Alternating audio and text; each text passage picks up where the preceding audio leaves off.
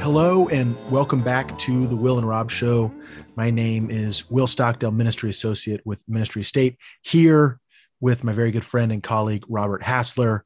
I'm going to avoid all your titles, Robert. I think that we've gone through that enough, and I just don't think that's what's important. What is more important, though, is that you chose a new theme music, intro, outro music. That New year, new music, man. Yeah. I didn't even know about that until I listened to the release, and I was like, hey, this is pretty good.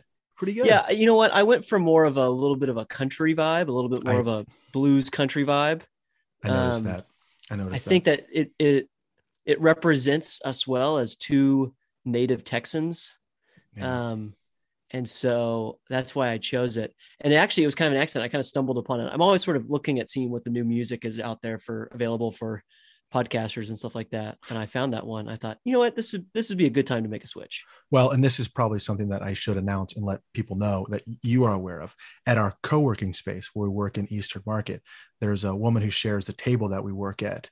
And she has nicknamed me because I wear cowboy boots, my ostrich or my lizard boots, sometimes Calvinist cowboy, which I have really, or Presbyterian cowboy. But either way, regardless, it has become something of a very meaningful moniker for me. You should get that on a belt buckle. Oh my gosh, I really should. That's such a good idea. A massive belt buckle with John Calvin, and it says Calvinist cowboy on it. That'd be pretty good. Oh wow. I've never worn a belt buckle, so this would be a whole new phase for me, but it's not a bad idea. It's not. What about a bolo tie? Have you ever worn a bolo tie? No, and I've never been a big. I respect the bolo tie when I see other people wear it. Yeah, that's exactly how I do. I look at it and I go, wow, you gotta have some serious energy to pull that off, and I don't have it. That's kind of what I recognize about bolo ties. It might be how other people have responded to me when I have a mustache. It's like, I would never wear that, but like, good for you, buddy. That's exactly right. Right. Which, now that I say it in that way, makes me really rethink the decision about my mustache, but doesn't mean I don't want to grow one again. So what we need to begin this episode actually with a mea culpa. Yes, you misled our dear audience. I did. And I'm sure that there are people who are here right now who are deeply disappointed, hopefully not distrustful. We hope that the Will and Rob Show has been and continues to be one of the institutions in this country that you can continue to trust. So I had gotten my dates mixed up. I had thought that we were recording with Dr. Van Dixhorn today on the 12th. However, that is on the 14th. So when I emailed his assistant, I learned this, which means that we will be releasing the episode next week. So I'll have the money for you soon. I promise. Just come back in a couple of days and I'll have it. So we'll be recording that in a couple of days and then releasing it. So my apologies. But you have us again. You're stuck with us for another week, but hopefully you can wait. Hopefully you're not going to be too anxious with anticipation. We're just building the suspense at this point. Yeah. It's like when you're reading a mystery novel and they and then it goes back in time a little bit to set up the context a little more. I like that. That's really interesting. But we do have something that we did want to talk about. We had something that we want to talk about and discuss instead, something that has become relevant in the Twitter sphere among conversations. In fact, actually, I was meeting with someone yesterday who brought this up. And that is the broad topic of religious freedom. And so what is it? Why does it matter? Why should we care about it? What can we do about it? And then the other was, there has been a video that you told me about, Robert, that has kind of been circulating. And I wonder if you could set up the context a little bit about this sermon clip. Yeah. So I'm assuming you're talking about the video of John MacArthur, Johnny Mac, as he is known. I am. Amongst his friends and adherents. The video kind of went viral because it was an interesting video. And granted, it's a clip. I didn't get to actually see the full context of the video, but the clip itself is basically an admission of John MacArthur that he does not believe in religious freedom. and that religious freedom was a form of idolatry, and that people are not free to believe whatever they want. Now, I think you and I were kind of discussing this, and I think what was so interesting about the video, or maybe even the word is weird about the video, is that he seems to be substituting religious freedom for universalism. That obviously, as Christians who are committed to the exclusive truth of the gospel of Jesus Christ, we are not universalists. And so if John MacArthur means we are not free to believe whatever we want, and that's what he's talking about, then yes, of course he's correct. We are not free to believe whatever we want. We are commanded to believe what is true as prescribed in Scripture. And so I guess that's what he was getting at. But what was interesting was that he used the words religious freedom, which I think for most people has a completely different meaning besides universalism. Yeah, at one point he says, so the context is he says that the new administration had come to him. I'm assuming he's talking about President Biden's administration, had reached out to him and told him that this administration was going to be fully supportive of religious freedom. And then he says, well, what does that do? I don't care about religious freedom. And this is basically what he says. Religious freedom sends people to hell. That's a form of idolatry. We want people to believe truth, which is Christianity, not this idolatrous form of religious freedom. Now, that something that is weird about it that I noticed when I was listening to is that it's kind of a Inigo Montoya. You keep using that phrase. I don't think it means what you think it means when he says religious freedom sends people to hell. That's not right. He seems to be speaking of universalism in a way, as in religious freedom is the same thing as you can believe whatever you want and whatever you want gets you to heaven. The kind of Oprah Winfrey theology, right? Like faith is a mountain and we all have different, or God is a mountain and we all have different paths to get to the top, but they're all the same kind of thing. That's like the Oprah Winfrey universalism that's so popular in America today. Yeah, which is also weird because it's almost like he's assuming that when the government says that they're for religious freedom or for non-state interference in religion, that therefore they view all religions as equally true, valid, and legitimate, which, as if the state's stamp of approval, which it isn't allowed to give, but as if the permitting to allow false forms of religion to exist means that they think that they're lead to truth or that they have some bearing on the metaphysical claims that they're making, which is also really bizarre. So I don't, just on the face of it, it was really troubling, and it stirred up a lot of traction, got people saying like, look, these evangelicals, these Christians actually are against religious freedom. They don't want religious freedom. It's only, okay, well, that's an issue we need to talk about or deal with. But then the other side is, but he's again, not even using the term in the actual sense of what religious freedom really means. And so, this is an issue that if you're left, right, or center, you should probably be concerned about. John MacArthur aside, he has gotten some people thinking about it a little more and considering it. And so, Robert, when you think about religious freedom and you think about maybe what it means for us or why it's important, what comes to your mind? Yeah, I mean, I think there's a couple things. I think there's the history of religious freedom, particularly in this country, that influences all these conversations, which that's a whole nother topic. But I think there's some important things in there about our history with established churches and then disestablishmentism in this country. What are there places or spaces for established churches, either at the federal or state or local level? And that's been an interesting debate within our country for, especially near the founding, but even as late as the 19th century, there were still, established churches in this country. But I think practically, as we think about it today, I often see a lot of sort of evangelical types sort of lament that Christians seem very protective of their religious freedoms or their religious rights in this country.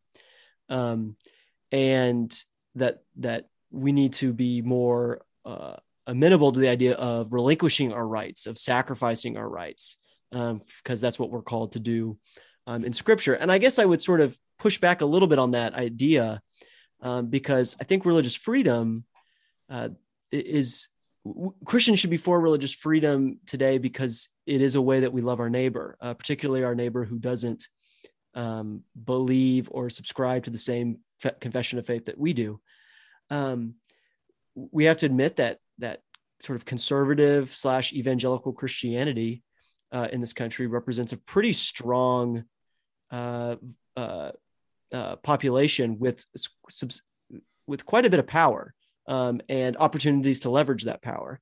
Whereas some of our fellow citizens, either maybe in Muslim communities or Jewish communities or other religious communities, don't necessarily have that. And so to advocate for religious freedom for the Christian church is one way that we can love our neighbors in other religious faiths, because we suspect and expect that the religious freedoms that we ask for ourselves, and that we expect from our government, they would likewise protect for other religious communities. And so to say, hey, we don't want to give up our tax break is the one that often gets talked about.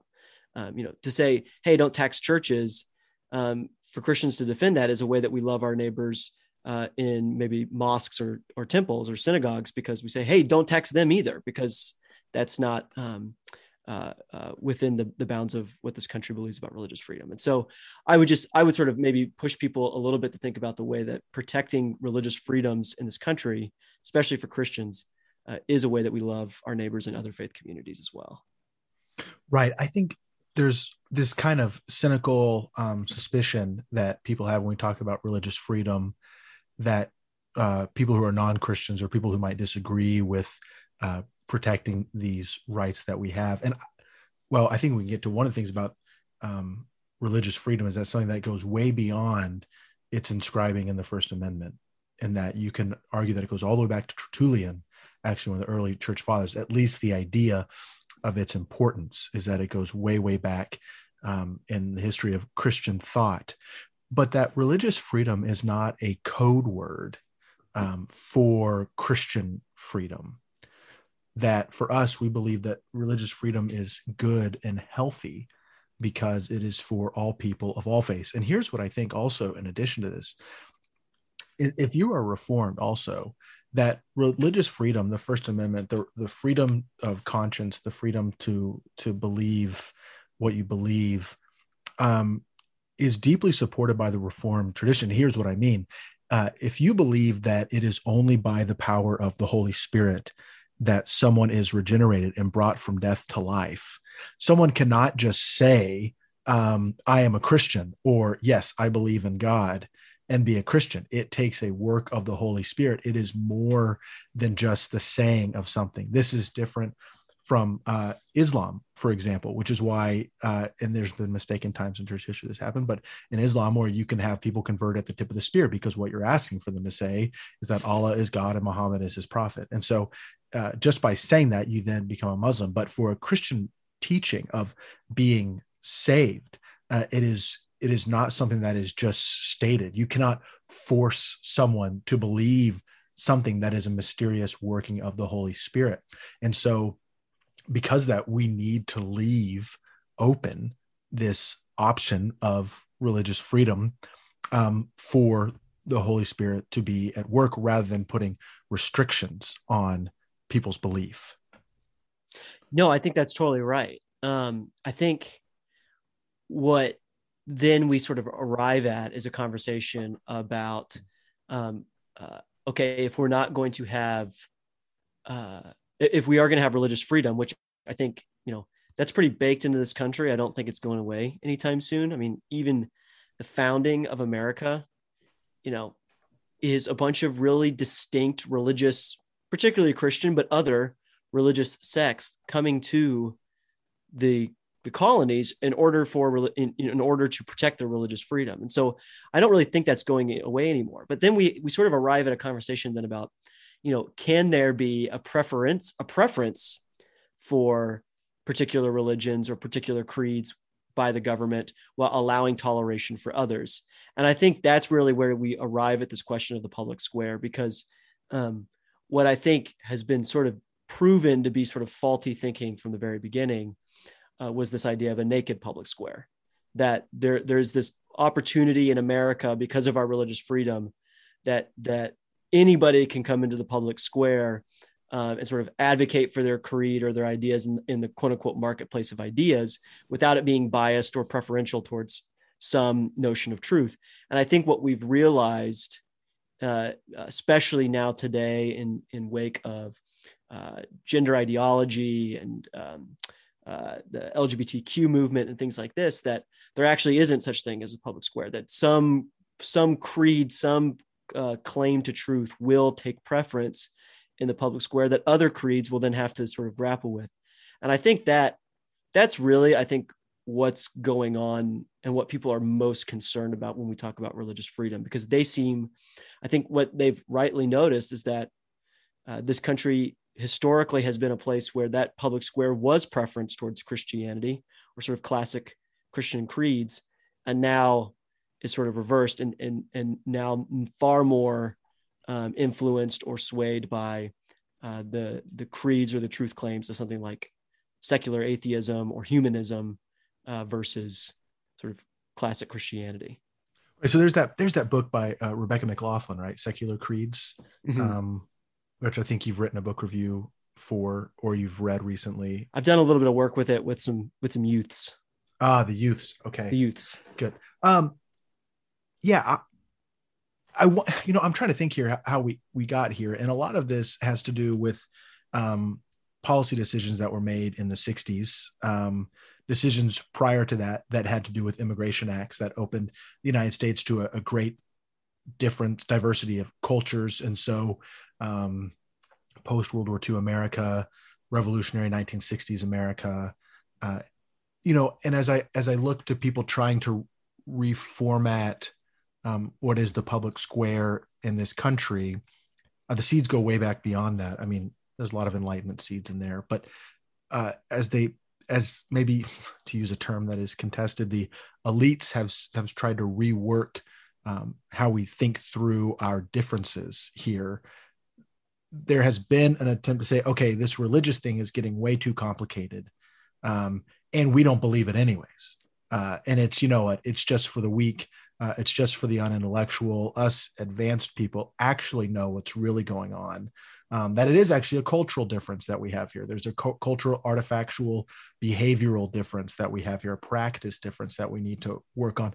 Not actually deep-seated religious beliefs, not actually convictions, not actually deep-held thoughts about God and who he is and what he has for us. So that actually is causing us more issues. Let's focus instead on these cultural issues and work out them. So, I'm just curious how we got here, because I don't think this is as true anymore, but for a long time in our history, I think that religion wasn't taken very seriously by the academy. It's still not. I mean, it's still largely by the college administrators and professors. The idea of having a serious faith is really weird. I think it's worse in America than in England, for example. I think it's much worse in the States than it is over in England. But I think things might be changing somewhat. Again, as we talked about last week, the kind of paganist practices that are taking root. But at least for the time being, there has been a dismissiveness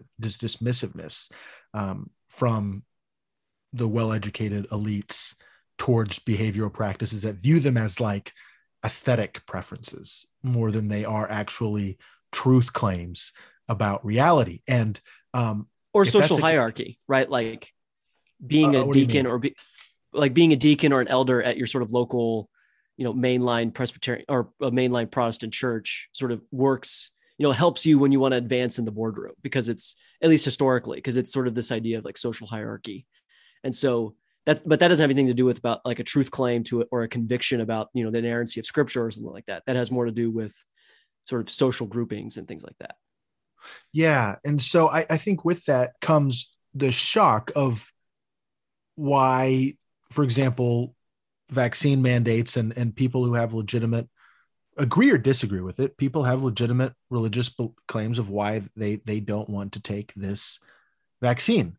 And when people are baffled by why that may be the case, it could be, okay, well, maybe we've been viewing this religious First Amendment issue from a wrong perspective. Maybe we've been viewing it too much from a socio-cultural angle rather than from like an actual fact that maybe these people really do have a religious claim to holding what they do. And so I think that betrays a lot more about us than the people who take the religious exemption. And I bring this up for one, there was a report that came out yesterday I saw where an office in DC is keeping track of government workers who have taken a religious exception to the vaccine card mandate, and so have taken an exemption from that and are keeping a list of that, which is, I think, unsettling there. Yep.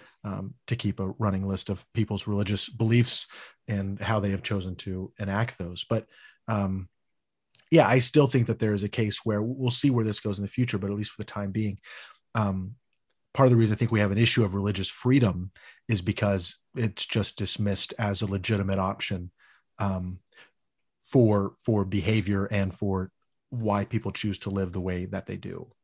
Yeah, I mean, it's been said so many times before, it's a cliche, right? But like this notion that, what's up with all these Christians who object to, same-sex marriage or transgenderism or abortion, don't like all that religious stuff. Don't they know that's what you do on Sundays, but like Monday through Saturday, that no longer applies. And so that's kind of been the language, from, Obergefell on that I've really heard as a sort of like, but like, no, like the socio-cultural factor says that you need to bake the cake or you need to, support gender transitions in public schools. And it's like, well, no, because we actually believe this stuff that says that God tells us in scripture. Like that is conviction.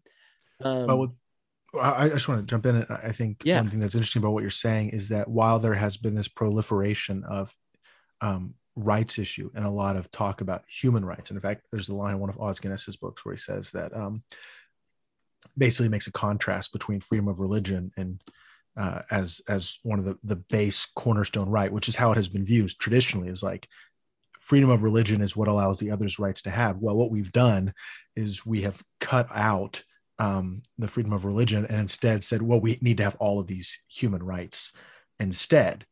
Well, what that does is then that makes human rights has become a quasi-religion, right? Exactly. in itself as something to pursue. And again, we go back to like, well, look, we have this whole canon over here of things to fight for. Why are you holding on to this little religion thing? That's kind of a passé idea, right? I mean, just go ahead and sign on to this continuously growing list of not that we're against human rights, but that if human rights is not based out of the belief in a higher power, human rights without the belief in religious freedom and belief in God is one of the most absurd set of beliefs anyone can hold.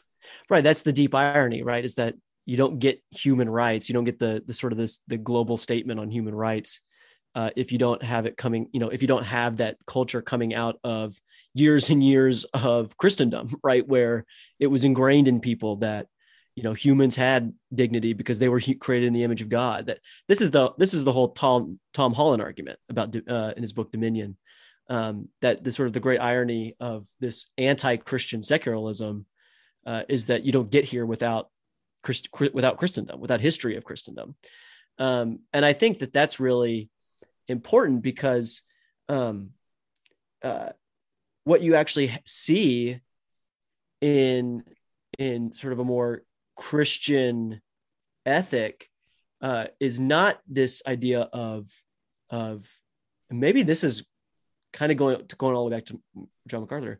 You don't really get this idea of religious freedom as an absolute. What you get more is this idea of an exclusive truth claim to the gospel and to the words of scripture. But because of the things in there about, common grace, about all humans, regardless of what they believe and what they believe in, are created in the image of God and therefore have dignity, and you can't be treated as such. That it actually opens this space for toleration, and I think that that's sort of something that gets confused a lot, or people sort of throw away. They say, "Oh, well, if the government, for example, were to acknowledge, and say, we let's think about England, right? The Queen worships at Westminster. She leads the sort of the church as the state representative. That's so foreign to us as Americans, because we've come from that, but we made explicit decisions not to do that. But that even within that context, there can still be space for members of churches that don't worship the same way as the Church of England, that are more independent or Baptist or Presbyterian, that there's room for Jews and Muslims and things like that. Now, they're not saying everyone is sort of on the same space equally in terms of hierarchy of beliefs, but what they are saying is that this is our exclusive truth claim, but because of what we believe, we allow for toleration. That's a really complicated, I don't think I really said it well, but what I'm trying to say is that I actually don't really see this idea that just because a government or a state were to say, this is what we believe is true, necessarily means that it's going to sort of devolve into a theocracy where everybody will sort of be held at sword point to believe what the state commands. I guess that's kind of where I fall. I wonder, though, let's say that America decides that Presbyterian, PCA, exclusively Christianity is the one true religion in America. Finally.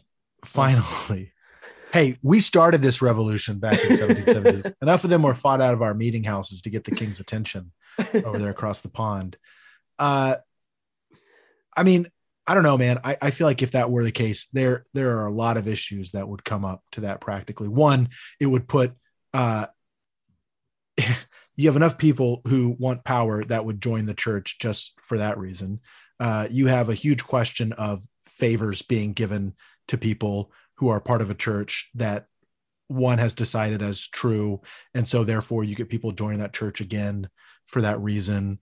And then even if there aren't like financial benefits and that like, hey, part of our tax is going to go to you. It's like, okay, well, why'd you make this decision other than just creating some kind of social upheaval and turmoil? I think the lack of a state sanctioned church or a state approved church is vastly superior than anything else. Well, so what's interesting is in the Westminster Confession of Faith in chapter 23,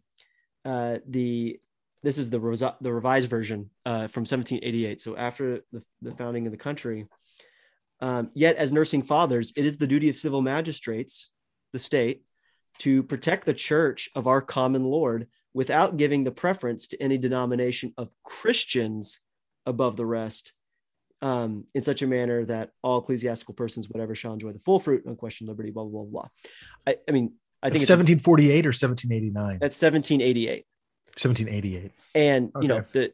The Westminster Divines, I think, they don't say the civil magistrates to protect all religions. They say protect all denominations of Christians. And, there were Christian sects in America that were kind of fine with, everything about religious freedom in the Constitution, but they did want somebody to make a statement that, there was a belief in the Trinity, as sort of like a sort of a quintessential Christian doctrine, that the state would approve. Now, like the question is, if the state were to acknowledge, in the founding documents that there was a Trinity, for example, I think the founders, they use nature and nature's God. So let's say instead they use language like the Trinitarian God or something like that. Would that necessarily mean, our country wouldn't have been open or tolerant of Muslims or Jews or Hindus or atheists? I think the history of our country was, even though that Trinity is not in the founding documents, I think it's basically assumed by people at the time that what they mean by nature and nature's God is the Trinitarian God of the Old and New Testaments, but clearly had plenty of space for people of different religions, Unitarians who rejected the Trinity. And so, I think if you were to say, I guess I just see the history of it and maybe not as persuasive as, sort of the hypotheticals that people throw out today. So I mean, the 1788 version of the Westminster Confession of Faith, I hear the room in there is enough that saying, "Hey, we don't want for you to just acknowledge our Presbyterian form of Christianity.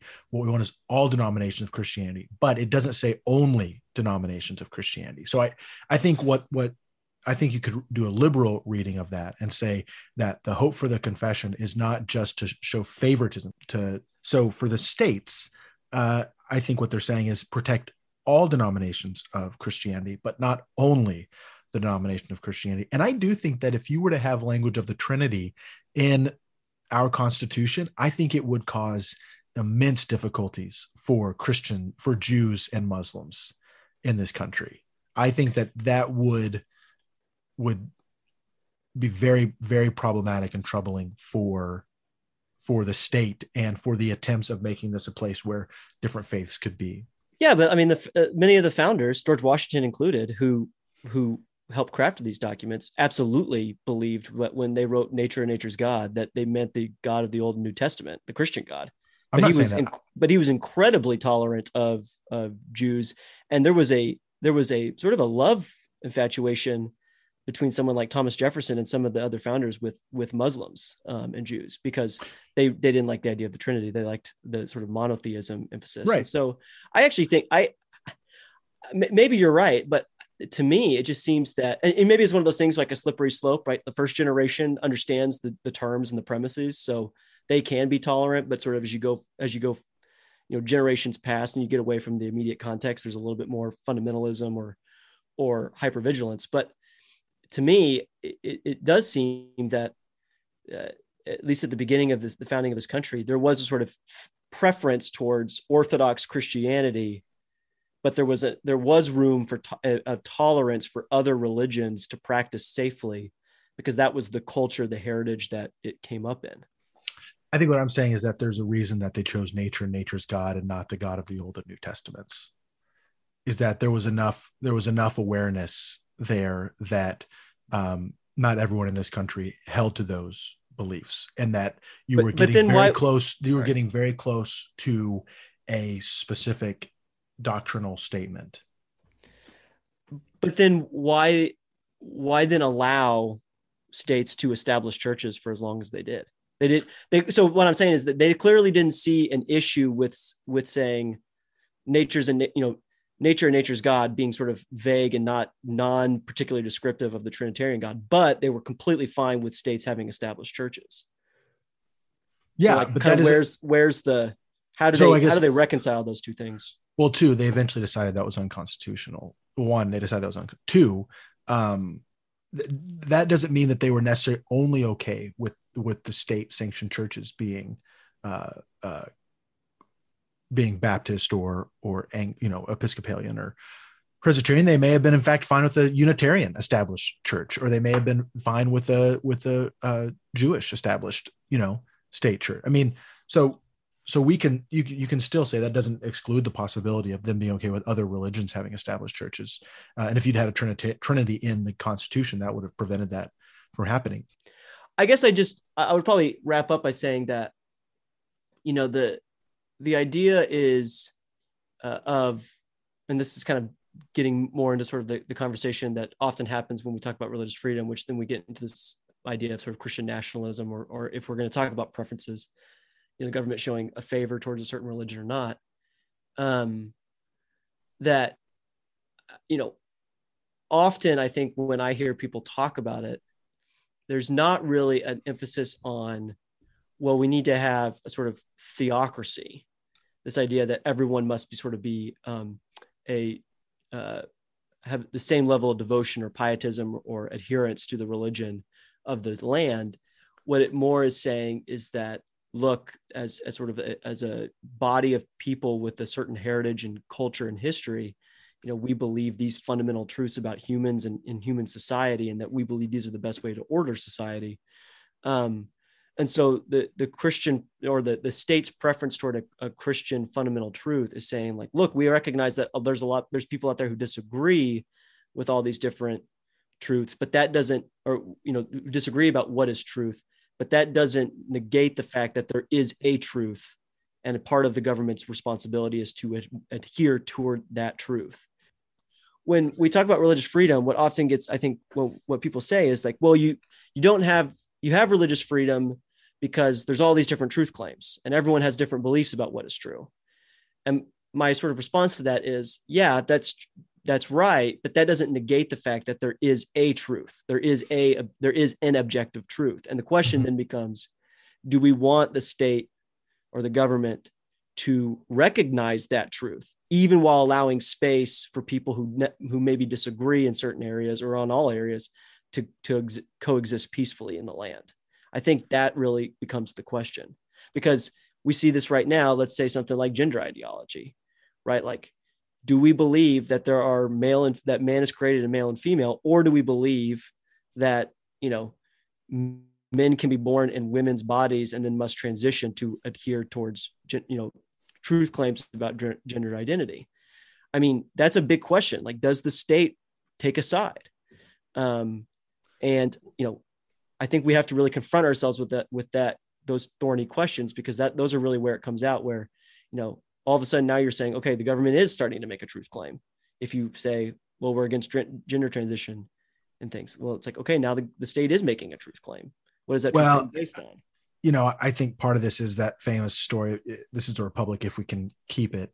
And I think so much of the way this country was designed and was set up was to have a virtuous public.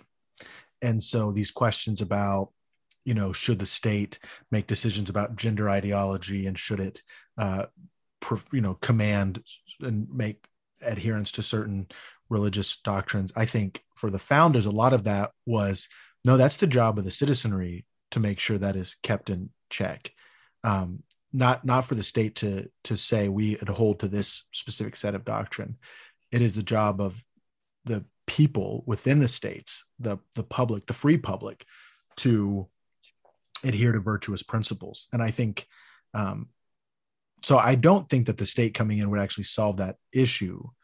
For one, again, it comes back to freedom. And then the other is, I don't think that's how we were set up to begin with. So for me, it's a sort of chicken and egg question, because, the people make the laws, but the laws also form the people. And, we saw this really evident after Obergefell. So, before Obergefell, the state of California votes down same-sex marriage. How many times? Twice? Did they vote it down twice? I think, and throughout. I'm not sure. I think it was more than once. Maybe I'm wrong. But then in 2015, all of a sudden, when the laws change, the public opinion like reverses course, like very dramatically, where, now somewhere, I don't know what the current number is at, but it's well over 50% of the country believes in same-sex marriage. So then, you wonder, what has the greater effect? Were people believing that for a long time, but were voting differently and answering differently in polls? Or did the change in the law actually instruct people and form their virtue in a certain way that says, okay, we now believe that this is fine? And I think that's an interesting question, like which comes first? And I hear what you're saying about sort of the design of the Republic. I think it's probably a little bit of both, but, I do think that there was quite a bit of distrust by many of the founders, not all, but some, maybe many, of sort of populism, pure populism. And so the idea was that the institutions at the federal, the local, the state level do in some way help form the virtue of the citizenry. You could argue that's a big reason for the argument for public education. But I guess, yeah, I'd be interested in exploring that question more, because, if you can get 50+1% of the country to believe something crazy, is it wrong for the state to then, kind of turn around and say, well, that's really bad. We shouldn't do that. You know what I mean? Yeah, I think that's a good question. And I think a thought experiment is probably the best way to end this episode. Let's do it. This is as much been a lot of consideration and thought. And, we ended at this place where we're kind of wondering, okay, what does religious freedom mean? What does religion in this country mean? What is its relationship? And there's a lot of issues that we are facing and that we've been facing for a long time and trying to work out. And it is up to us as citizens, as not only citizens of America, but primarily citizens of heaven, to cultivate practices and habits that are in the context in which we're living, that are appealing and winsome to our neighbors. And so I think maybe as we do consider our religious freedom, I think it's good for us to consider how we can cultivate practices and relationships with those closest to us in our little communities. And that's going to be the biggest way that any kind of change or good happens, is by demonstrating, loving, caring for, being there for our neighbors, those who are involved in our communities. That is, that's most important, whether you live in DC, Dallas, or Denver. I mean, that's that was a good little alliteration right there. I like that. You. Last week I did the yeah, you did. P, but with the pseudo in there, so silent P. And it was something a little harder, the dental sound. So here's a very quick aside on pronunciations. Somebody pointed this out on Twitter. Since technically the P in JPEG stands for photo, shouldn't it be JFEG? Boy, this is. Let's just cut it there. I didn't mean to end the episode on a mind, blowing people's minds, but I'm just throwing it out there. Since we were talking about alliteration. What color is the dress? Well, hey, thanks so much for being here with us as we talk about this, and we'll be back next week. Again, we are excited and promise that next week we'll be with Dr. Chad Van Dixhorn. Excited to be with him. You can follow us on Twitter, Robert at RD Hassler. You can follow me at Stockdale Will. Like and subscribe. Please leave a review of your thoughts. Let us know what you think. And we look forward to being back with you next week.